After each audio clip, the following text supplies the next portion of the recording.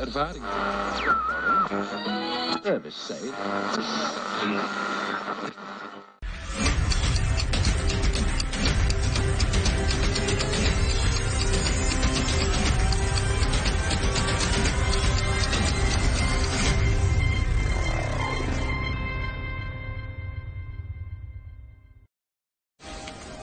This is your last chance. After this, there is no turning back. You take the blue pill, the story ends. You wake up in your bed and believe whatever you want to believe.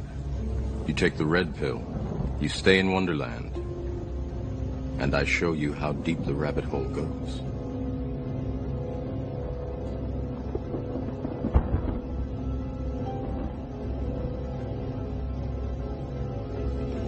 Remember, all I'm offering is the truth, nothing more.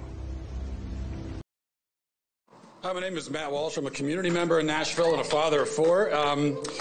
You and the school board have decided that our kids should go to school all day, every day, wearing muzzles like rabid dogs. I have listened to your arguments, and I've noticed that they're missing a few things, namely evidence, data, science, common sense, and basic human decency.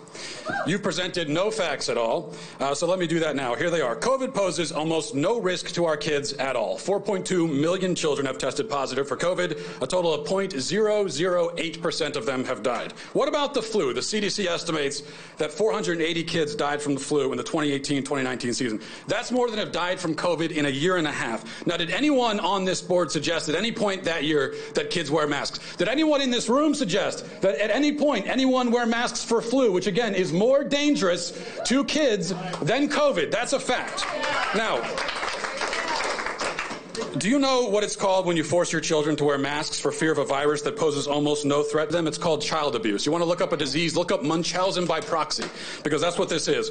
If you think I'm exaggerating, then how would you respond to a parent who forced his kid to wear a football helmet every day, all day, for fear of falling coconuts and meteors? Your kid is almost as likely to die of COVID as he is from a rock from the sky, and yet if you saw that, you would say to that parent that he is abusive, that he is forcing his kid to participate in this utterly insane charade in order to satisfy his delusional, psychotic hypochondria. Now, do any of you know what sort of psychological damage we do to children by forcing them to cover their faces, teaching them that the air is toxic, that everyone around them is sick? Have you wondered about the health effects of forcing kids to breathe through sweat and spit and dirt-soaked rags every single day? What about learning to read and they can't see the teacher enunciating the words? What does it do to a child's developing immune system if he has to wear a mask all day, every day? You're satisfied to place this burden on children anyway. And why? It's not to keep them safe. They are safe.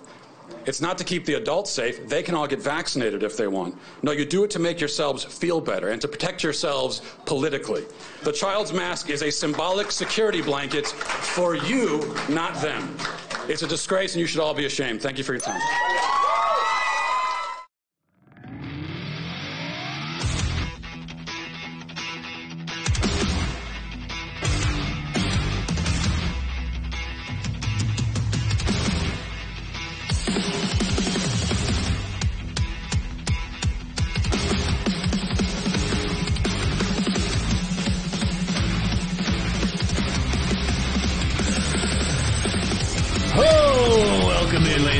Welcome into another edition of Woke Societies here, episode number 86. This is your boy here, Scott, the creator of the live stream channel Woke Societies, bringing you Biden-mulling vaccines for interstate travel.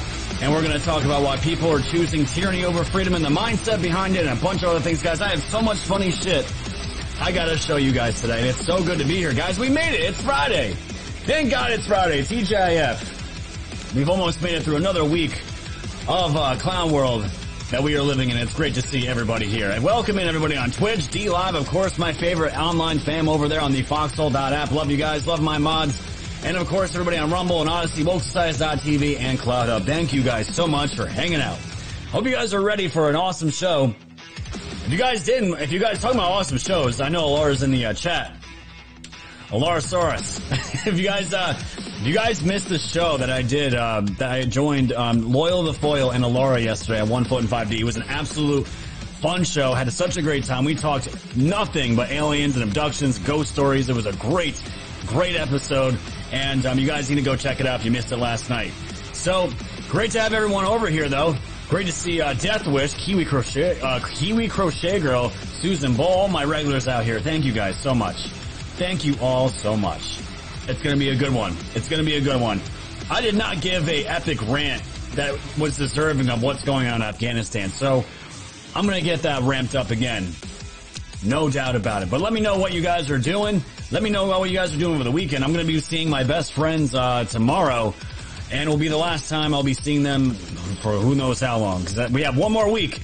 We have one more week here. Next week's my last week here in New York, and at some point I got to give my my router back to my internet company, and we got to get out of here. So don't know when that's going to happen, but either way, it was fun. And yes, Alara is in the chat. Everyone, please tell Alara, if you guys missed the story, Alara was talking about how she was seeing herself as a dinosaur, and it turned into this whole entire thing where we were calling her Alarasaurus, and it was so awesome to see, not me getting trolled by my own chat, seeing other people get trolled in their chats. It was just like an all-around fun time. But either way, guys, we're going to jump right into the News Blitz today. It's already 5:36. We got a lot of stuff to show you guys, and of course, I have a lot of funnies to also... some dogs. I found our bear, ladies and gentlemen. You know the bear named Doug?